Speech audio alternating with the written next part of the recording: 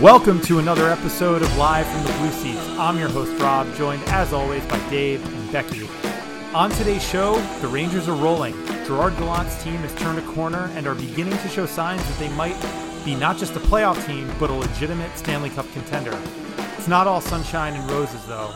Unless Igor Shesterkin is ready to play the next 64 games in a row, the Rangers have a looming backup goalie issue that they need to address, with Alex Georgiev continuing to struggle. Also, we're excited for Dryden Hunt top line season, but is he really the long-term answer in the top six? We'll talk about some trade scenarios. We'll get to some fan questions as well, all ahead on this week's episode. But Dave and Becky, how are you guys doing on this fine Tuesday evening, or as we record for Wednesday morning? Doing great. I am tired. Dave's also stabby, so let's get him to be extra stabby on the podcast tonight. Oh, this is going to be fun. You're going to provoke me, aren't you? I sure am. I can't wait to see how this unfolds. This is not in the rundown, by the way, that I'm looking at. First up, though, on said rundown is just to kind of recap the last couple of games that the Rangers have played, the ones most fresh in our mind. The 2-1 loss to Toronto, up in Toronto. Very strong game, though, from the team. And then, obviously, the 5-4 last-second amazing victory over Buffalo. But let's first start with the Toronto game. And that was an interesting one because it was a 2-1 loss, and it was kind of the opposite of the last game in terms of, the last game was very much a track meet, mostly dominated by the Leafs. But, of course, the Rangers came out on top with the Artemi Panarin OT goal. This one was a very defensive-minded affair. There were not a lot of scoring chances either way. Toronto just kind of, they got a goal off a screenshot. I think they then got a power play goal. Rangers made it interesting and had a really strong third period, but I still found personally I took a lot of positives away from that game, and I don't know how you guys felt as well, but Dave, I guess I'll start with you. What were the main differences you saw between the first Toronto game, the aforementioned sort of insanity where Igor Shesterkin really stood on his head, and the most recent one? What do you think the Rangers have addressed in that time that's gone by? So it's funny you come to me for the Toronto game because I was not around for the Toronto game. Oh, I apologize. I was. Becky, you go first. So, that game was really good. I'm just trying to look up there we go. I'm looking at the stats right now. So, from what I remember, right, it was the third period was just like outstanding. And it almost, oddly enough, kind of felt like what happened in the game versus the Sabres with the last second goal was going to happen in the Toronto game. Yeah. Obviously in that situation, it would have just been a tie and then it would have gone to overtime again. But, the Rangers, it was, pretty, right, I'm looking in the first period, it was, the Rangers held it for most of the period. The Leafs had a bit of a push toward the end of the first period, and then the Leafs generally... Oh, wait, am I looking at this wrong? Oh, my gosh. Can we just cut all of this data? My remembrance of the game is kind of that the first period was kind of even. The Rangers did have some good moments after the Leafs took an early lead. I think, again, it was a screenshot that went through from the point. Morgan Riley scored both goals for Toronto in that game. But the Rangers really played solid. They didn't generate a lot. And, if that's been an issue for them, although it's becoming less of an issue. Obviously, I think they're leading the league in shots on goal over the last couple of weeks now. I'd have to check that statistic, but they're pretty much getting 30, 35, even 40 shots a game now. So the offense is really starting to come around and generate a lot more. But look, the Leafs have become, and I think on the broadcast, both Henrik Lundqvist and Steve Valiquette were saying this. The Leafs have really bought into a defensive system. Obviously, they have the talent to score 4, 5, 6 goals a game, but that might be at the expense of their own defense and goaltending. So that doesn't seem to be the case with them. They kind of more seem willing to wait for their offense to come, capitalize on the chances they get, and then otherwise play solid defense. So they seem to have bought into a system and almost in preparation for, the playoffs, right? That's kind of what they have in mind, a team kind of in there where they are in their journey. But the third period from the Rangers was outstanding, and I thought really set the scene for the Buffalo game. And I totally agree with you, Becky, that they probably would have tied the game if the game were another minute or two long. They were right on the doorstep, and they got a couple of really great chances that Jack Campbell made some incredible saves. I think in this instance, the Rangers got goalied, right? Yeah, no, they did. And actually, I'm looking right now, and so the Rangers had 13 high danger chances against the 13 high danger chances for versus Toronto's 8. That was very difficult for me to say for some reason without saying the word against.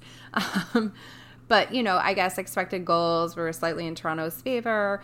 And, funny enough, right, the eye test kind of failed us because at 5-on-5, I'm going to look at score adjusted now. The Rangers had the strong expected goals in the first period, and then the second didn't do well. And then the third, they actually were 45 to 45.3. So they actually didn't have it, even though the end of that game was really exciting. I guess that's why you pull the goalie, right? Yeah. Well, it was just a very even game. If you just kind of think of it in terms of each team had their pushes. Yeah, I mean Toronto definitely had some moments where they really had the puck and were buzzing around the Rangers' end, but to hold that team to 8 high danger chances is a huge improvement over what we were seeing just a couple of weeks ago, especially on that, Western Canada road trip where the Rangers were a leaky ship. I mean, they were giving up what seemed like 8 high danger scoring chances a period.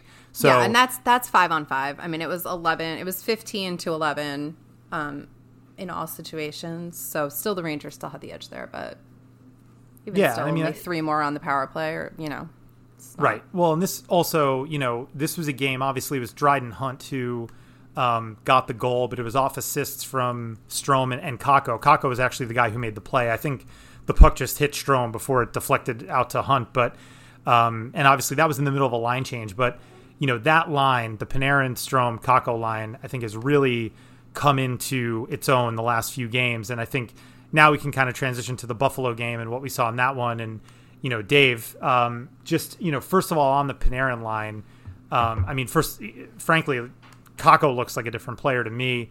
I think he is contributing more in a way that now I think more in a tangible way, that it's not just, go fetch the puck out of the corner, hold on to it, and then dish it to Panarin and kind of hope for a rebound or an easy chance. He actually seems to be gelling with that line. And they've been, I think, the Rangers' best line over the last couple of weeks. And I think the same was the case in the Buffalo game as well. But, what have you seen from that line that you've liked? So I think it was Arthur Staple. Just want to call out to our first time having a guest from this year, and he was our first, and he was also, I think we're the first to get him on a podcast, so again, props to us. But from that line, he really said it best, that initially he was kind of just a third guy there, kind of like how Hayden Christensen got added to the end of Return of the Jedi, like the CGI didn't just, hi, I'm Hayden Christensen, hi, I'm Capo Kakko. But now he's like a real life person on this line. He's doing more than just being Hayden Christensen. He's an actual contributor. He is obviously gaining a lot of confidence. He's figured out where Panarin and Strome need him to be and where they're going to be. And that anticipation is everything. And we're starting to see why he was a number 2 overall pick and the skill that he has. It took a while, and sometimes it takes a while with these kids, especially teenagers coming over from Europe, playing their entire lives on Olympic-size ice. It takes time, and we have the receipts on everybody who called him a bust. Just a reminder, we have those receipts. Facts only. So, is his pace something he can continue? Probably not, but he's still probably 20 to 25 goals, 50 to 60 points, and just incredible two-way play. He is a wing version of Patrice Bergeron, minus the nose. Right.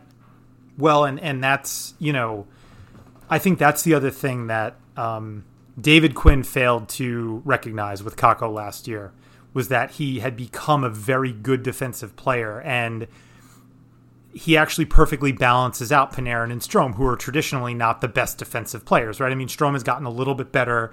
He's kind of been break even in terms of his defensive play over the last couple of years, and he's proven he can do it away from Panarin. It helps when you play with Panarin because the puck is in the offensive zone a lot, but that line is not bleeding chances either when they do have to play defense. And I think, but Kaapo Kakko really is the perfect complement to those two players. I wouldn't touch that line at all. I know we always call Mika Zibanejad's line the number one line because he is the, sort of the nominal number one center. But to me, that's the Rangers' top line. They start every game. They're going to be out there in situations when they need a goal. They're probably going to be coming out there. Panarin's going to be out there every other shift probably. So I think that's really encouraging. The Buffalo game as a whole, I found this to be a very interesting game because of what all the players and even the coach were saying after the fact. So there was a lot of talk about, we didn't play that well, and it was kind of sloppy, and it was uninspired, and that may have been true from sort of an anecdotal point of view, but the Rangers absolutely dominated that game, and I think it was sort of a quiet domination. I mean, Buffalo got almost no scoring chances at all. The reason they did score, first of all, they got a power play goal, obviously off of a scramble in front.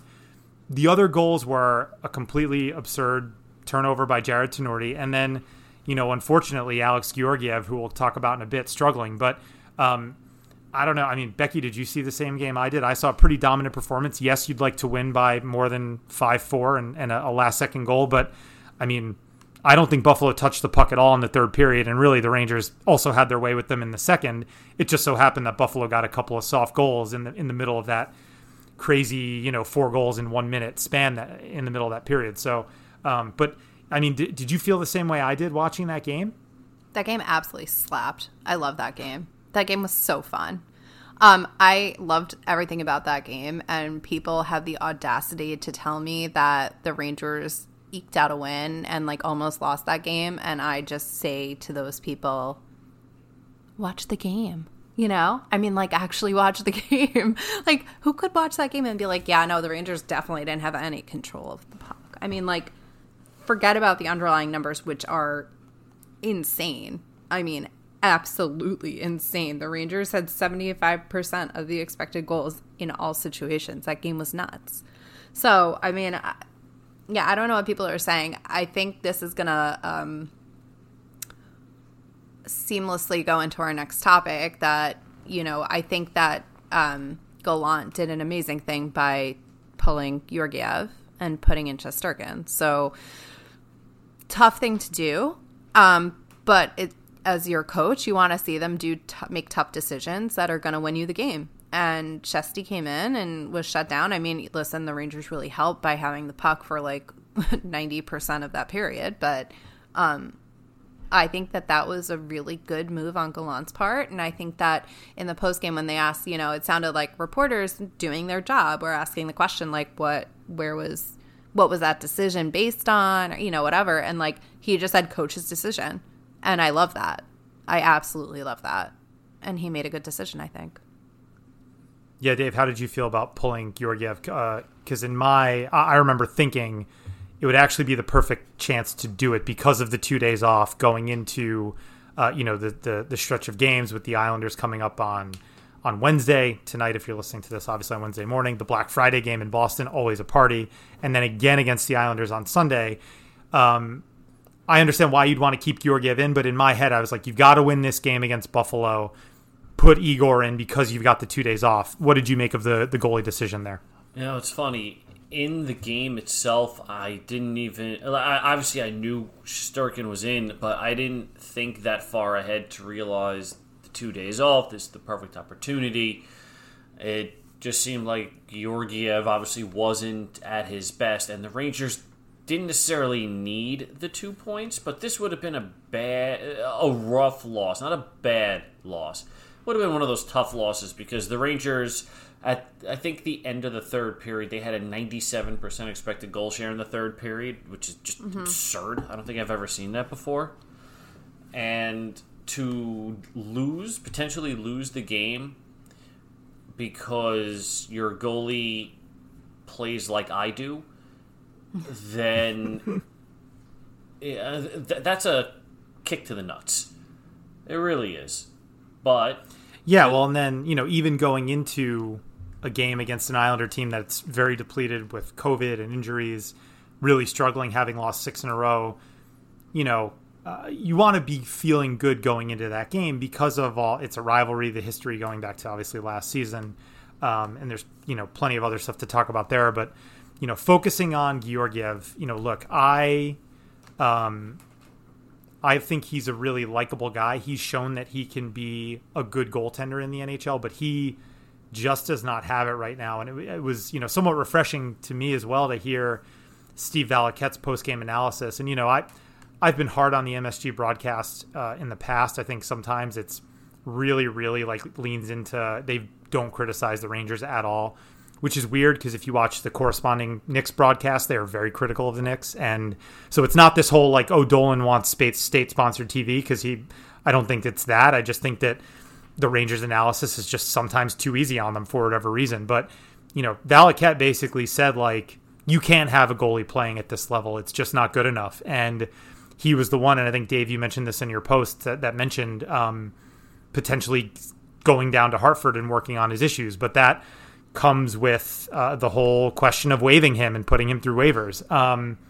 And I don't know. I mean, my thought on Georgiev is you need a backup goalie. And he should, an overpaid one, right? He's currently overpaid, but he should be more than good enough to be your backup goalie in the NHL. And he's obviously going through a rough patch. So I don't know what else there is to it. And I don't know how you get out of it because you really can't justify starting him in any of the next 3 games against the Islanders and Bruins. You've got to go with Shesterkin. The games are too important. This is a chance to really put the Islanders way behind you. I think up maybe 15 points. I haven't looked at the standings, but you could really bury the Islanders early in the season here. I don't know, but is it, I guess to kind of circle back to the way the team is playing, are there issues in front of Georgiev that aren't happening in front of Shesterkin? I guess, we saw in the past, Dave, you've pointed this out they played differently in front of backups as opposed to the way they played in front of Lundqvist.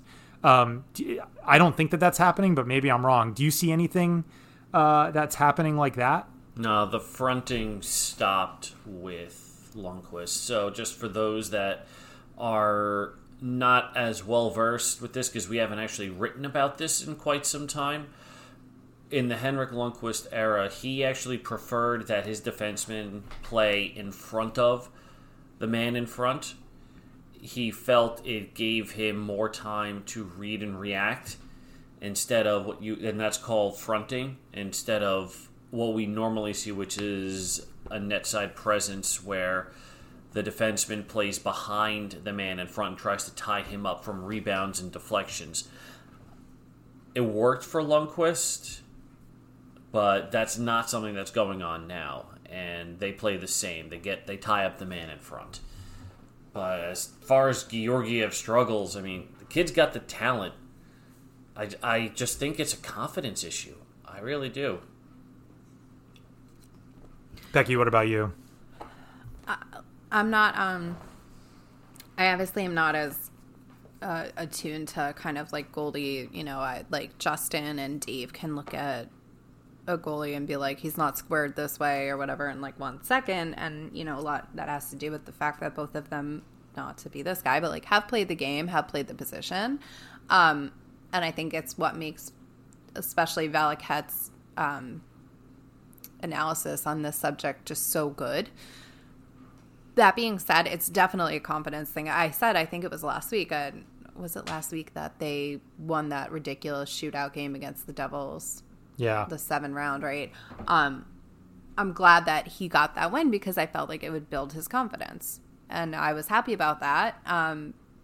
but look, there was one goal that went in that game that Tenorti was like the direct cause, and there was at least one goal that Georgiev should have absolutely had. So, oh my God, that Tenorti goal! If you're sad about losing by winning by only one goal, like, yeah, okay, you could be sad or whatever, like if that's your jam and you just enjoy wallowing in your misery, but like realistically, it should have been 5-2. Yeah, it wasn't. And they won the game in regulation. So I'm still thinking of the Tenorti goal. No, but that's what I mean. Like, you can't. I think the point is, like, you're going to have a shitty defenseman making a shitty play sometimes when you play a shitty defenseman. And, like, you need to buck up and just deal with it. What kind of a fake was that? Yeah, that was the funniest part. I actually, I when that goal happened, I want to say might have been cooking because, that was a 6:00 game. So it was like, that was like dinner time where I was like cooking when that was happening. So I didn't hear Joe Micheletti, his commentary, and he was just like, oh, you see, and who was it that scored? Hinostroza scored the goal, and he was like, Sam, Hinostroza just doesn't go for the fake here by Tenorti. And I was like, what fake? Like he just turned the wrong way right into the guy that was pressuring him. Just an absolutely horrendous, like, men's league level hockey play, really. That's not even men's league. I've never... His fake was he looked one way and said, oh, there's nobody there. I'll go the other way. Just turn Listen, creativity. Yeah. I just made myself laugh cry. It really was a moment that should live. It should be immortalized, really, for Ranger fans, especially because, look, it happened in a game where they ended up winning the game on an incredible last-second goal, and I think we have to just talk about that a little bit before we move on and relive it. And what's really, I think, to kind of tie it into the Tenorti stuff, look, Ryan Lindgren had, I think I read the stat in the aftermath of the game.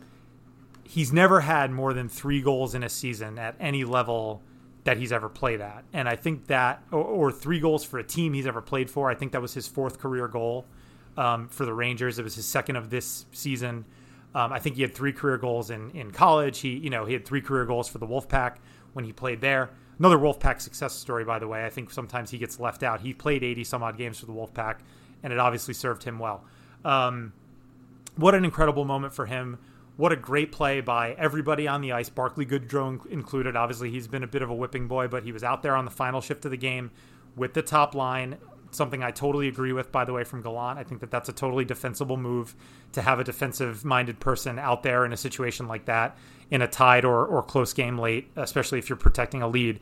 All 5 players on the ice contributed to that goal. And just if you watch, what's remarkable to me is when the puck actually gets out of the corner, Kreider makes the initial pass. I think there's something like 2.1 seconds on the clock. So just think about the fact that from Kreider's pass, from that moment to Fox to Zibanejad to Lindgren to the back of the net, about 1.5 seconds went by with that happening. That's just insane how quickly these guys can process what's going on, make a play, and score a goal. So, I mean, that's probably my favorite Ranger goal in a long time, maybe since Mika's 5th goal in his 5-goal game against Washington, but just an incredible play. And I don't know, Becky, what was your reaction when that puck went in? I mean, I think I screamed. That was so awesome. Didn't wake the baby up, though. No. She's like PTFO. She does not wake up until like 5:45 a.m. So, yeah, it was awesome. I think I agree with you. Like, it was just a super exciting goal, and the 7 shootout, whatever, that was also a really exciting goal in a different way. But like, I mean, Lindgren, that, first of all, I think Mika, I've never seen anyone jump so high on the ice except for Dom Moore when he jumped on Brian Boyle. But that celebration brought so much joy to my heart, and like, that was a win that makes you feel like, and they dominated the game, so it didn't feel like they shouldn't have won the game, but like, that kind of win just makes you really feel like the team is special. You just feel something there. I totally agree. Dave? My favorite part of that goal is with about 5 seconds left. If you watch the left side of your screen, you kind of just see Lindgren creep up and creep up and creep up, and you see that Zibanejad sees that happening, and then you see Fox come in so that if the puck happens to squirt out, they know what's going to happen. I'm sitting here tapping my desk going, Zibanejad and Fox see Lindgren creeping in, and they know there's only one Buffalo Sabre who's not in the corner. And they see it happening. And that's just the vision that these guys have. And we were talking about Kakko before, about, hey, we're finally starting to see him click in the second line. It's that vision that is starting to click with Panarin and Strome, and we saw that kind of a vision play with Fox and Zibanejad. Seeing Lindgren just creep up and creep up and creep up. That was great. And also, I said very loudly, oh shit, when that went in. And then I immediately checked the baby monitor. Of course. Cold. Out cold. What? Good. I mean, these are kids that are born into the right household, then, that they can sleep through hockey fans celebrating a last-minute winner. So, no, it was an incredible play. And just to kind of, tie up the point that I was making earlier with, look, Lindgren was thought of as kind of a defensive-first player, right? And you have guys like Jared Tenorti who are in the league. Obviously, he's a much bigger body than Lindgren. But it's kind of, I think often GMs would lump those types of players together, right? Well, a stay-at-home defenseman, physical guy, does the little things. But there's such a difference between Ryan Lindgren, and not just his physical ability, obviously a much better skater, but just his hockey sense, right? Just his awareness to get into a scoring position with 3 seconds left, knowing that there's no possible way Buffalo can go the other way and get their own last-second winner. And then even the ability to finish that play. I mean, obviously it looks very easy. It's a pretty much a tap-in from 10 feet out, not even. But you still got to do it. You still got to lift it because the goalie's coming across the net there and trying to make a desperation save. So he did everything right. Fox, Kreider, Goodrow, Zibanejad, they all did everything right. And, that's a great sign. And look, in general, we've been saying it for the last couple weeks now. This is the Ranger team that I think we all hoped for and expected at some point to see this year with Gerard Gallant coaching them. But as I said at the top of the show, there are still some issues. So Georgiev, we'll kind of see where that goes. I agree with your post that was on the blog yesterday, or I think it was yesterday, Dave, about Georgiev probably not going to clear waivers. There are teams that would grab him. I think he's just got to work it out at the NHL level. I think he needs to just get some games, first or second half of back-to-back and play through it and hope the team rallies around him, right? Like the way they did during that Devils game. The other area of need for the Rangers, there's two actually, but I think I want to start with winger, right? So practice lines on Tuesday had Dryden Hunt on the top line. Barclay Goodrow back down to the fourth line, actually a center there. Rob Luker has been sounding the Dryden Hunt alarm for the last few weeks, and I think we all support that. Hunt is a really solid player, has very, very good underlying numbers, and seems to just make offense happen. It's not pretty. He's not a scorer or a high-skilled player, but the puck is generally in the offensive zone when he is out there. So, he's going to get a shot on the top line. He played about half the game against Buffalo on the top line and acquitted himself well, but, I think we can all agree that that's probably not a long-term solution for the Rangers, although maybe we'll be wrong. Maybe Dryden Hunt will turn out to be that solution. I guess we'll wait and see. But, I guess, Dave, just to kind of, start with you, where, and there's been a lot of articles written about this over the last few days, so this is obviously not a novel topic that we're about to discuss, but where can the Rangers go in terms of trades right now? And who are some names that you think are reasonably out there, right now in the market? Maybe we could just kind of discuss a few of those. So Dryden Hunt is not the answer on the top line. I appreciate... I'm glad you said that.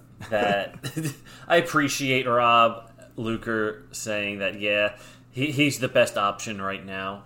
And yes, he is the best option right now, given that the third line is actually clicking. And right now is literally just right now. At some point, Dryden Hunt is not going to work out. I hope he does. I really do, because that'll be a hell of a story, because we all love the Hunt signing, and he's a great depth player. I don't think he's going to work on the top line, but hey, I would love to be wrong. In the event that he doesn't work out, that this is such a shit show, right wing. Such a position of strength. And then they went and screwed it all up, building this roster in a video game with no injury depth. So, what? There are three options, really. Three realistic options. You got, what, Rickard Rakell in Anaheim, who also plays center. He's a rental. You got Brock Besser? How do you pronounce his last name? Besser. Brock Besser. Brock Besser. Who is a great buy low candidate, but his qualifying offer is $7.5 million.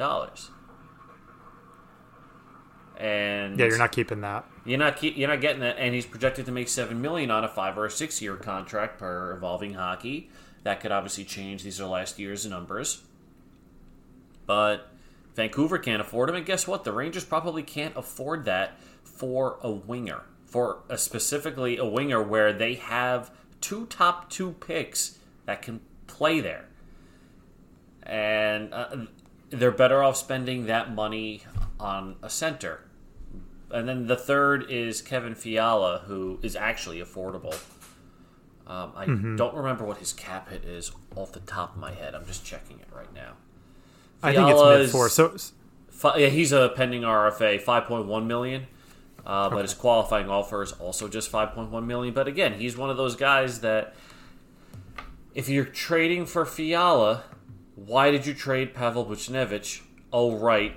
You went because and screwed the pooch with and Kravtsov. It's over. I know. It's I am over. criticizing Drury. Are you never going to make a change now? Yo, Becky, are you never going to do anything about it now? Becky, don't you dare. I'm annoyed. No. I'm annoyed. You just annoyed me. Good.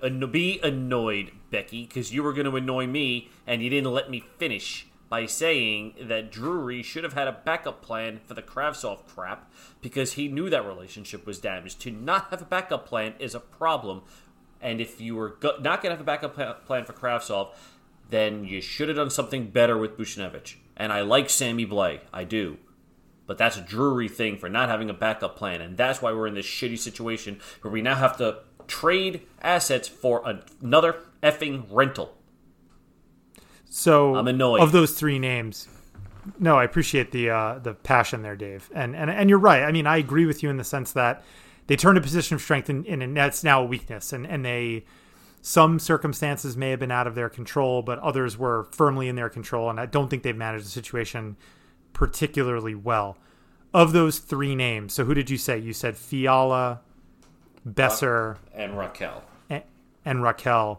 Becky, of those three, and let's maybe let's put all of the particulars aside, just because I just want to kind of get I want your opinion, Becky. Of the three, who would you want? Let's just forget about the cap hit and all the other factors around it, even what you'd have to give up.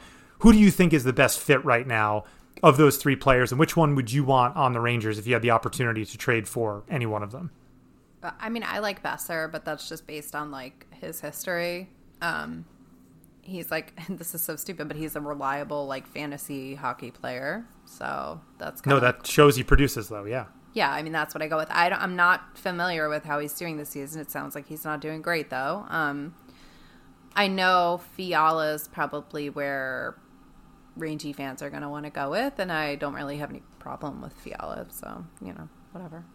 See, I like Rakell, and he was a name that, not to make myself sound like the dude who discovered the band before they were cool and everybody knew them, but when we were having this conversation a month ago, I was going through the rosters of teams that are in rebuilds, and Rakell was like the first name that jumped off the page to me. And I think it was not even because I'm like a big Rickard Rakell fan. I mean, I'm really not. But he kind of fits the Ranger profile, right? Okay, so he's a right wing, but also plays some center.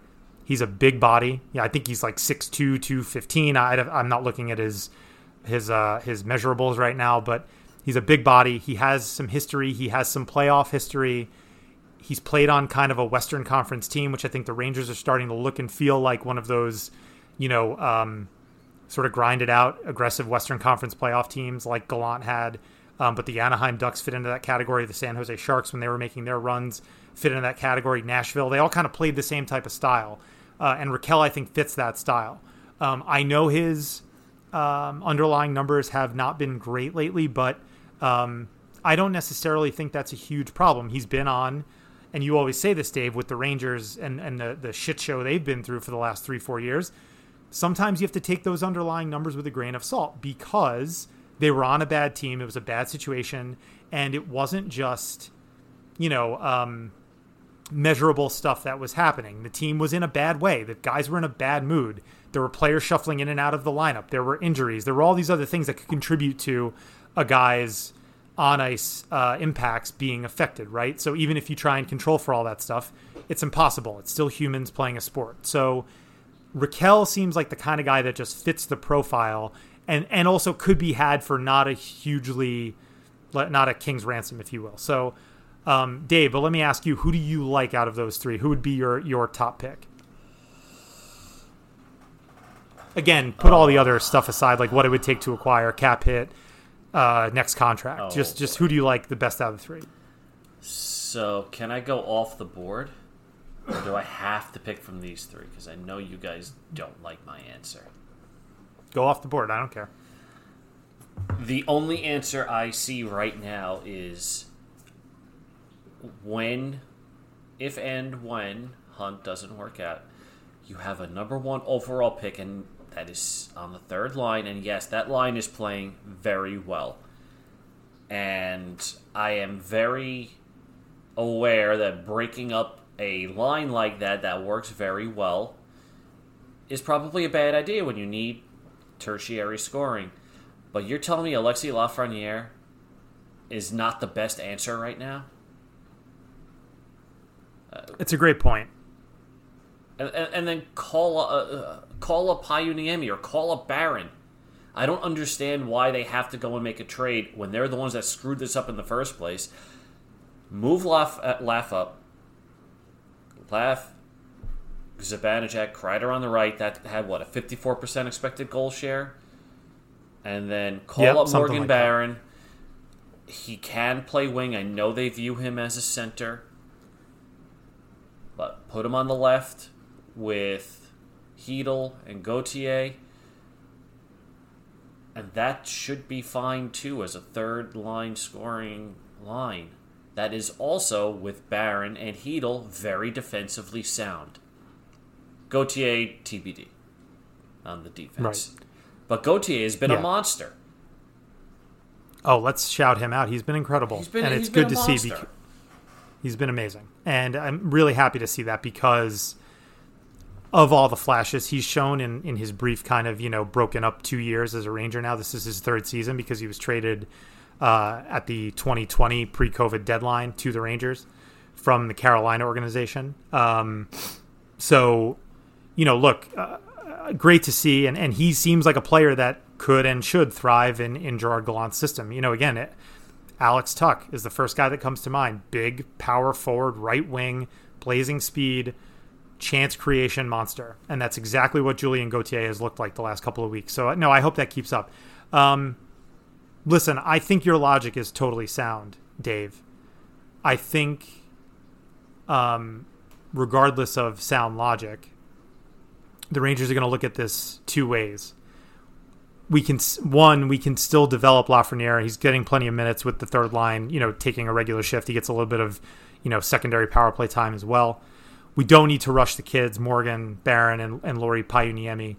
And they're probably going to make an upgrade anyway because the cap space they have this season disappears next year with all the contracts they need to sign. And we don't need to get into those specifics now. But they have this sort of like 1 year opportunity to add multiple impact players as rentals and not have it affect their cap situation down the line. So whether they do it now or they wait to the deadline and do it, I think they're going to end up doing it. So, and I think Chris Drury is planning to add to this team, even if it means sacrificing some futures. I want to throw one name out there because it's been bandied about. Well, two actually. And I want to start with the former Ranger, JT Miller. Becky, are you up for a JT Miller reunion? You want me to choose violence, don't you? Well, the I'm other looking guy, forward to the this other guy one. I'm going to mention is also going to bring up some reactions. So let's just start with JT. Do we have to? Yes, you do. Yes. Didn't they like make him fly home from the West Coast only to trade him to Vancouver? Didn't that happen? I think that's true. No, because he was traded to Tampa. We had They to might get have some told him Libor on the Hayek. Maybe they flew to wherever they were going to fly to on the West Coast then for a game, and then he had to fly back and then fly to Tampa. I think that's right. So what you're saying is no. You are not up for a JT Miller reunion. I just I do not get sentimental about like former players. So, I just, no. I mean, but he's good. So yeah. This is my thing. I don't get sentimental at all. He's just great. He's a great hockey player. He's turned into like a point per game player. Why was he so average before? What's your take on that? Well, I think he hated Alain Vigneault. So Same. so yeah, you guys could bond over that. You guys have a lot in common. There's no need to hate him. So I think actually don't hate him, and actually, like his funny story. But like we've gone to a couple of casino nights. I think I've gone to like 2 of them, and his wife was like probably the nicest, like most down to earth person. Like she was like actively like roaming the crowd. I think she was like the only wife or girlfriend to really be doing that, and she was like just chatting with people. I was like very I mean, I don't know, like I'm acting like these people are like humongous celebrities. They're not, but like at casino night you kind of are, and she was just like so super down to earth and sweet. So I was like, you know what, all right, I guess if JT hated AV, he can come back. Well, and then a lot of people have also brought up the fact that he didn't get along with Cooper, and the Lightning were also very quick to get rid of him as well. There were a lot of other players, probably players not as good as JT Miller, that they could have chosen to get rid of, but they got rid of him. So look, maybe there is a little bit of an issue there, and also. But I also don't like John Cooper, so bonding. Right. Well, also, but look, the Rangers obviously have focused on the culture in the locker room, the off-ice personality of the team they built, for the better, by the way. I think that we can all agree that has had a positive impact. Now, whether or not that means more wins, probably up for debate. Probably not, because ultimately talent is going to win the day. But, the team clearly is a high-character team. They brought in guys who are high character. They've gotten rid of the D'Angelo, Lemieux, et cetera types. And I think built a pretty strong team that will not come apart at the seams if things get tough, the way last year's team did. And maybe they're worried JT Miller disrupts that. So that brings me to my other guy. And Dave, I'll get your hot take on this one. Are you interested in Phil Kessel? No. No? Kessel's not good. So he is good. No. He's good at one thing or 2 things. Yeah, he does that one thing very well, but the Rangers don't need that. This sounds vaguely dirty. I just want, like, if you were listening to this and didn't like know any hockey, anything, this sounds dirty. What is he good at? He's a very good shooter, and the Rangers, for his expected role, they'd be acquiring him to be that top line right wing. They don't need the shooter. They need the vision, the play driver. And Kessel is far from that. Yeah. That's a good point. And also, I just, to JT Miller for one thing, the only acceptable return to Vancouver has to include Libor Hayek. Amen. Only so you'll do because that trade I want as long to as see Libor Twitter burn on. Miller has to be thrown in so the Rangers can get Hayek, and then the Rangers include Hayek in a deal to get Miller back. It writes itself, guys. That would be amazing. Let's stick with Libor Hayek, actually, because the other guy. No, let's not. He's not a forward. He's not a forward, Rob. It's not happening. Stop trying to make that happen. Dave's just like Dave, Jesus. Rob is like truly choosing violence today. I'm transitioning to the defenseman, which you added to our little rundown here, Dave. I added nothing to the rundown, I added veteran Robert. defenseman to the rundown, of which Libor Hayek is not. Well, but the point is, right, so Jared Tenorti has held down I guess that's a nice way of putting it. The seventh Nordy's defenseman better role. than Hayek. Well, I don't see veteran defenseman, by the way, on this rundown. I'm taking a screenshot of this and posting. Oh no, I wrote wing put that on slash the Twitter defense, account. and Nemeth has been atrocious. That's what I wrote. He has. I think he'll be better, but let's explore the veteran defenseman Screenshot thing for a taken. second here, because I do think that they're going to need a defenseman, no doubt, and. Even if Nemeth improves slightly, which I think he will, because he's just getting used to being in New York, he's getting used to a new coach. That's not an easy thing. It took Jacob Trouba almost 2 full seasons to fully adjust, and now he's not finally, Jacob Trouba. I know that, but it still took him, a very good hockey player, time to adjust. You can't just drop yourself into a new situation and thrive right away. So I think I want to give Patrick Nemeth more than 18 games. That said, if you're going to be a serious playoff contender, which I think this team is, not only are they going to be in, I think they have designs on making a run this year. You need more depth on your back end, and it cannot be a combination of Nemeth, Nils Lundqvist, and Jared Tenorti. I think we know that. So I have no idea. By the way, obviously I was throwing some names out in terms of forwards before. I have no idea where to even begin with a veteran defenseman. Dave, I don't know if you've done any digging in this area. Who do you think they can target if they do want to add a defenseman at some point, this season? Zach Jones. See, no, they're not going to call up Zach Jones as a veteran defenseman. Right? Yeah. I felt like choosing violence. Now you know how it feels, Rob. Yeah, Rob. You got Rob. Me. Poor Rob. You got me. I am actually on Cap Friendly looking at Canadians, Coyotes, Sabres. I mean, Ben Sherratt. Okay, so no. What's Michael Del Zotto up to these days? Hitting on porn stars. Hitting on porn stars. That's so easily. 2014. That's so Raven. Wow. Funny.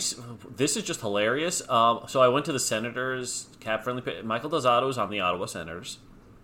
Yes, he is. Ding, ding, ding. He is making $2 million a year, and he signed for a year after this one. So he's out. Nick Holden is available, though. Played under I'm going to Gallant. hang up right now. Yeah, I don't want any part of that either. But he played well under Gallant, to be fair. You You want to talk about Twitter burning down? Just Yeah. Give me bad teams. Making this Ranger year. fans watch another playoff game in which Nick Holden plays for their team is torture. I'm going to just say that right now. The Red Wings. I'm looking. Well, that is not English. no. Red Wings. Nick Leddy, Danny DeKaiser. Well, that would be awesome. Yeah, Man, Leddy's- Nick Leddy would be perfect. That's a name that I'm interested in. You know who else is a left defenseman on Detroit that will probably wind up being available? No. Come on, guys. You know this. Are you really going to say what I Dylan think you're gonna say? McElrath? No, Rob, what do you think I'm going to say? Are you really going to say Mark Stahl right now? I am going to say Mark Stahl. Yeah, we're going to the next topic. I'm done. Yeah, pull up I'm those fan exiting the questions, chat. But no, out of all We're going of to this, revisit Nick the veteran Leddy, defenseman question later in the year. out of all that, Nick Leddy is probably the best bet. Or Sherratt. I think Sherratt would probably be fine. I would enjoy Nick Leddy, actually. He's good. I would enjoy Nick very Leddy. I would not enjoy Sherratt because I've been pronouncing his name Chiarot for a long time. And Yeah. that's going to be a hard habit to break. Did you hear me pause when I said Ben Sherratt? What is wrong with It's like Chariots of Fire. I don't know. Oh my god. Oh, Dave. My sweet Dave. What do Rob, we if have you're in gonna terms sweet of talk me questions like that, from you got to Twitter? wine and dine me first. Oh, well, my pleasure.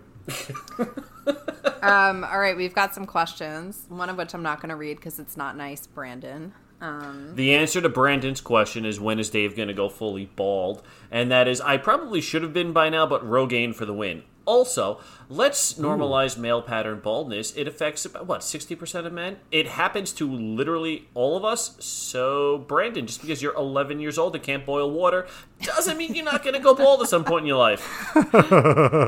That was a good answer. You know what his shame is? That he doesn't listen to the podcast, because he literally, I think, said in the chat, like, I don't do podcasts, which is really We'll funny, cut it. but- We'll cut it and put it that's on, getting like, clipped. somehow Yes. on the interwebs, and then like we'll just all like bombard his mentions with it. So Yes, we will do that. You're right.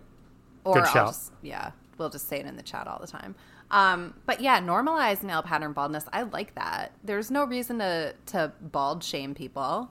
There are like very, very, very hot bald people. So yes. And you know what? For the record, Rogaine worked for me. Good. And I like my hair, although, my dad went bald when he was 34. And I'm now 37, going to be 38 in a couple of months. And I still have all my hair. Although, when my dad was 34, he had a 4-year-old and a 7-year-old. So I can appreciate losing your hair as soon as you have 2 kids. Yep. Yeah. Yeah, that explains that. All right. So we kind of went over this, and I'm just reading them kind of in order of how they came in. So Bill to Spill, our bestie, is Nemeth as bad as the underlying stats say? The eye test shows a very unremarkable D-man, which isn't necessarily a bad thing in your 5 or 60, but his charts are brutal. So I think we kind of went over this, but Rob, you seem a little bit optimistic that he might pull some shit together at some point. Yeah. I mean, he's exactly that. He's a veteran who will make the smart play with the puck 99% of the time. And I think his brutal charts are weighed down by an atrocious first 10 games by the team, right? I mean, other than 2 out of their first 10 in which they were a passable hockey team, the Rangers were awful, and it got worse. They started off like kind of below average, not great. And then it got worse. They got points because of the goalie, where they were 7-3-3. They're now 11-4-3. They keep winning, but the last, as we've talked about, 5, 6, 7 games have been much, much better. I expect that as the team trends upward, Nemeth's numbers will normalize and he'll be absolutely fine. I don't think he's the guy you need to worry about. I think that Gallant, who said this in his post-practice remarks earlier on Tuesday, Nils Lundkvist is a rookie, right? So he can't, and he basically said, look, it's okay if a guy like that doesn't play 82 games. The reason they need a veteran defenseman is because of that. They need to be able to give Nils Lundkvist a break, and they need to be able to plan for your favorite scenario, Dave, not your favorite, but the one you always bring up, which is an injury. They've been remarkably healthy on defense. They've basically had their top 4 intact, knock on wood, for the entire season so far. They haven't really had any injuries on defense to speak of. If one happens, you've got to be able to do better than Jared Tenorti. So that's the reason to make a move, but I do think Nemeth will be fine, yes. Okay. I just want to I want to go through the game logs on this. So we are using the November 8th Florida game as the absolute last game of really crappy play. And I am looking at, first off, Nemeth had an expected goals for percentage in that game of 7.53%. I've never seen something that low before. You love Wow. to see it. But 1, 2, 3, 4, 5 games since, Nemeth has 2 games, Jersey and Buffalo, over 60%. 1 game, Columbus, around 45%. 2 games under 35%. Montreal, Toronto. Right. So, And what does that average out to? About 48%, I would guess, close to 50? I mean, I'm not doing the math in my head. If you want to, the 60s, they bring it up. But it's still, this is 2 good games really weighing out the 2 bad. So if you want to leave him at, a 45%, I mean, fine. It's not great, though. It's not great. And is he as bad as his numbers? Maybe. I'm not really paying too much attention to that right now, but now I am going to. Great job. Good job, John Cougar Colleen Camp. No, but honestly, thank you for questions That's every a good week. question. You are a podcast favorite, and we appreciate you. Okay, next.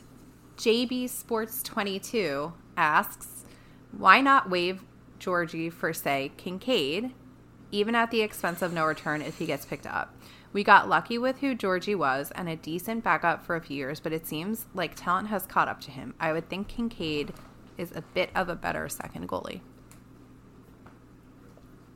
I'll defer to Dave here because I know he mentioned this in his post about this whole situation. And then I'll maybe throw in a comment or two at the end. But Dave, I wanted to hear your response to that. Read the post. Send JB Sports 22 a link to the post. But also, he will listen to this. So let's answer the breathing question. heavily? It's freaking me out. So Georgiev is not clearing waivers. I'm sorry, he's not. Buffalo has Aaron Dell, Craig Anderson, and Dustin Tokarski in net. Arizona has Karel Kaprizov. Vejmelka, I guess, and Scott Wedgwood as their goalies, with Carter Hutton on IR. Both teams are rebuilding. You tell me they wouldn't take a flyer on a 25-year-old goalie for free? Come on. He would get claimed. He wouldn't get past those two teams. But Kincaid, I love the guy. He's hilarious. Seems like an all-around good guy. His emoji posts from last year were amazing. He hasn't posted a 900 save percentage since 2017-2018. So, at best, Kincaid is a sideways move. He's more likely a step back. And to the next Adam Huska thing, he was bad for 2 years in the AHL. Now he's finally playing well. Don't uproot him while he's gaining confidence. Let him play well. Just, the answer's not in Hartford. It's not. Yeah, the only thing I'll say is that Kincaid busted out some sweet Mike Richter-looking goalie pads, which I thought was awesome. So, great for him. I'd love to go see him in Hartford. We've been to a couple of Wolfpack games the last few years. Those are super fun. But I agree. I don't think he's the guy. And I think, let's hope Benoit Allaire works his magic with Georgiev and he can get a couple of confidence-building performances coming up in the next couple of weeks here. But I think in the meantime, we're planning to see a hell of a lot of Igor, which is absolutely fine. I just don't want him to burn out, especially, with a compressed schedule. And I would assume he's also going to go play in the Olympics. And I am now having flashbacks to the 2006 season where Henrik Lundqvist went to the Olympics, won gold for Sweden, and then had nothing left in the tank for the rest of the Rangers season when he got back.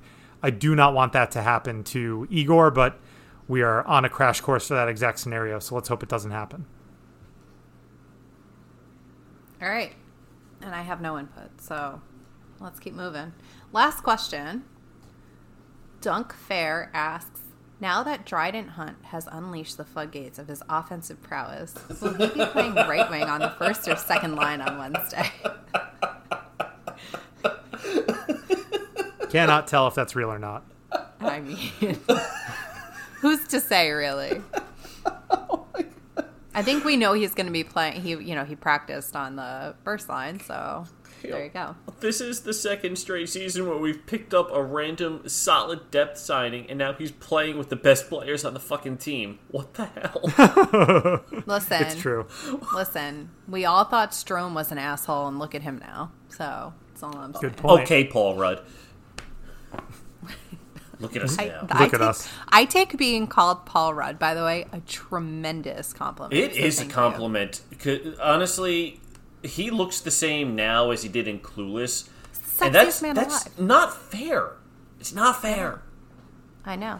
What Although he happened? was, like, What nerdy happened to and normalize male pattern baldness? What are we doing here? We can normalize male pattern baldness and not aging. Yeah, yeah. Can Listen, we I think normalize the point not is that aging? it's more than just looks. And the reason that I feel so happy about being called Paul Rudd is that he's very successful and has had a very long career and seems like a very nice person. Yeah, but he had the simple answer to killing Thanos and he didn't do it. Okay, well, I don't do that whole thing that you do there, so I don't know what that means. Oh, fair. So I completely All right, misfired on this one to Becky. Rob, did you at least get that? No, well, I know it's A lot of I know people it's a on the Marvel pod will reference, get it. but Let's just yeah. say that. All right. That's You true. know what? It's A lot of lost on people are both of into you. it, and that's great. You know what? I'm normalizing being interested in things that you are interested in as long as they are not hurting others. Yes, given the last 2 years, let people do whatever the hell they want. All right? I don't care. You dress up like a furry and roam around. I don't give a shit. Listen, Just don't last hurt Halloween, anyone. I dressed up as a dinosaur and ran down the street. It was hilarious. That actually is pretty funny. Why is there no video of this? Because we don't do social media. I don't do personal things on social media. As a guy with 9,100 followers on Twitter, I can't actually say with a straight face I don't do social media. That doesn't fly. Okay, I'm going to add an extra question, and this is coming from @bhabs37. Your alter ego. Yeah. What is everyone's favorite Thanksgiving food? So it could be anything. It could be from appetizers to desserts to sides to the turkey, etc. What is everyone's favorite? Dave, you go first. Oh, boy. Oh. So I'm assuming And- I can't say scotch. No, you can't say scotch, you degenerate. So every And I'm year... going to add something in here. I'm going to add something in here, too. You have to say what your favorite food is, and you have to say one thing that you're thankful for this year. So, go. Okay, so every year my mom brings over what used to be from the bakery, which unfortunately by me closed. I can't believe it closed, by the way. I'm really Ridiculous. disappointed about that. Yeah. But it was a pecan pie, and for the record, it's not pecan, it's pecan. Shut up, you're wrong. I agree. And with whipped cream. And yes, it goes well with the scotch, especially like a peaty scotch, as you got like the sweet and then the smoky, and it's amazing. That's definitely my favorite. I will say my least favorite is anything cranberry related. You people and your cranberries, stop it. You know, Dave, Stop I it. wanted this to be a positive question. Let's stop trash talking cranberry. All right, normalize enjoying cranberries. Fine. You know what? After the last 2 years, enjoy whatever the hell you want as long as it's legal and doesn't hurt people. Enjoy your cranberries. Thank you. And what are you thankful for? I am thankful for my amazing daughter. She is a giggle machine now. She sees me and she laughs. I'm still not entirely sure if that's a good thing or a bad thing yet. I am thankful that she has my wife's eyes. My wife's eyes are blue, She's the cutest. and mine are, normal, Long Island Jew brown. So I'm very happy about that. I'm very thankful for that. And she sleeps. When she goes down, she went through that 4-month sleep regression, but the last week it's been 7 to 7. You lucky I man. am thankful, and to the baby gods, I am thankful for it. Don't ruin this for me. Let me have this. All right. Rob, you're up. So I really loved stuffing, actually. That's like That's what my she favorite. Yeah. And it's any kind really, right out of the box, the stovetop in the bag. I mean, it's great. My mom did make a particular kind with kind of bigger chunks of bread. There's also sausage in it. So, I mean, it was like a really proper, hearty stuffing that was, obviously terrible for you, but just so good. Love stuffing, love kind of scooping up some stuffing and having a bite of turkey right along with it. So, gonna go with that. And yeah, I mean, look, I'm gonna sound like I'm stealing Dave's answer here too, but just thankful for my daughter and her incredible personality. I mean, Dave, obviously yours is a little bit younger, but at almost 15 months now, our daughter is she's walking, if not running. She's babbling and almost actually saying words, and just always in a good mood. Just you can't help but brighten up the second she walks into a room. And I'm sure things change as they get older, but I hope that remains her personality as she gets older, that she remains one of those people who lights up a room every time she walks into it, because that's certainly the case now. And she's really the best thing that's ever happened to me and to us, obviously. Becky and I being her parents, we're just so lucky. So that's what I'm thankful for here as we go into the Thanksgiving holiday. I'm also thankful that the heartburn that I had during pregnancy went away. Okay, so my favorite food, I really like, so my mom does this, she'll make the turkey and she like steams vegetables beforehand and then she roasts the vegetables and they like kind of soak up all of like the butter and the seasoning with the turkey. And I know it sounds like really not anything special at all, but like I will sit and eat like an entire patch full of carrots and like broccoli, and I'm so happy because it's all like flavored and delicious. And that's probably my favorite, like along with the turkey. And I like cranberry sauce, Dave. So, you know, there's that. Boo. And I overall just love Thanksgiving. It's my favorite. It's my absolute favorite. And I am thankful. So Rob said, you know, our kids, so I'm not going to go there, but I'm thankful for our little corner of the universe. And like by that, I just mean that there's so much support. You know, I've got an incredible support system, family, friends, community. And I think that especially with COVID, you know, last year we felt very like isolated, and this year you're feeling a little bit less isolated. I think that the thing that we learned was that you have to make your corner of the universe a little bit brighter, and that's the best that you could do some days. And I just am really grateful for that, you know, for having people who I love, who I know love me, who I support and who support me, and also for Sophie, our other daughter, because she keeps my feet warm when it's really cold out, like tonight. So. And doesn't she push random things off the shelves? Oh, she sure does. She did during this. She knocked my water bottle off, but I don't think it made enough noise that Rob's going to have to edit it out. Funny story, actually. Anyway. This is so not hockey anymore. I'm so sorry, but Rob's mom came over on Friday to watch Emily while we went out for our anniversary dinner, and Uber didn't want to drive her back to New York, which was very annoying. So she wound up sleeping over, and she was sleeping in our living room, and our living room and our kitchen are like, you know, kind of just like one giant room.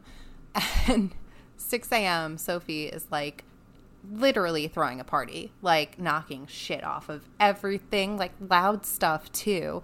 And I got up twice to like pick her up and bring her back into our room, and like Rob's mom didn't even stir, like no idea. I'm like, man, I want to be that blissfully unaware when I'm sleeping too. Like, I think at a certain point, because she had 2 kids, obviously me and my brother, you learn to sleep through some racket once you don't need to rush to the sound of anything unexpected in the middle of the night once the kids are old enough. So yeah, she's a well-trained, very heavy sleeper at this point. Yeah.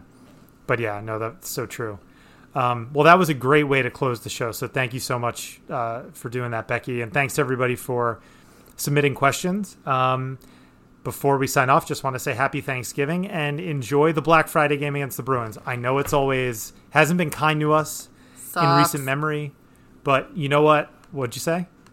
Sucks. Yeah. Well, I think it actually is one of the better things the NHL has done over the last few years is make that a little bit of a tradition. It's nice to kind of sit there with your, kind of turkey hangover and be able to watch a game. And, hopefully the Rangers come out on top this year. So that's it. We'll see you guys next week. Live from the Blue Seats is a production of Blue Seat Blogs. Please make sure to subscribe to the podcast if you haven't already. We're currently available on iTunes and Spotify. If you can spare a minute, please leave us a rating and a review, as it helps other fans find the show. Follow us on Twitter @BlueSeatsLive and check out BlueSeatBlogs.com, the longest-running fan site for all things Rangers, from news and opinion to video analysis and more. For Dave and Becky, this is Rob signing off. We'll see you next time.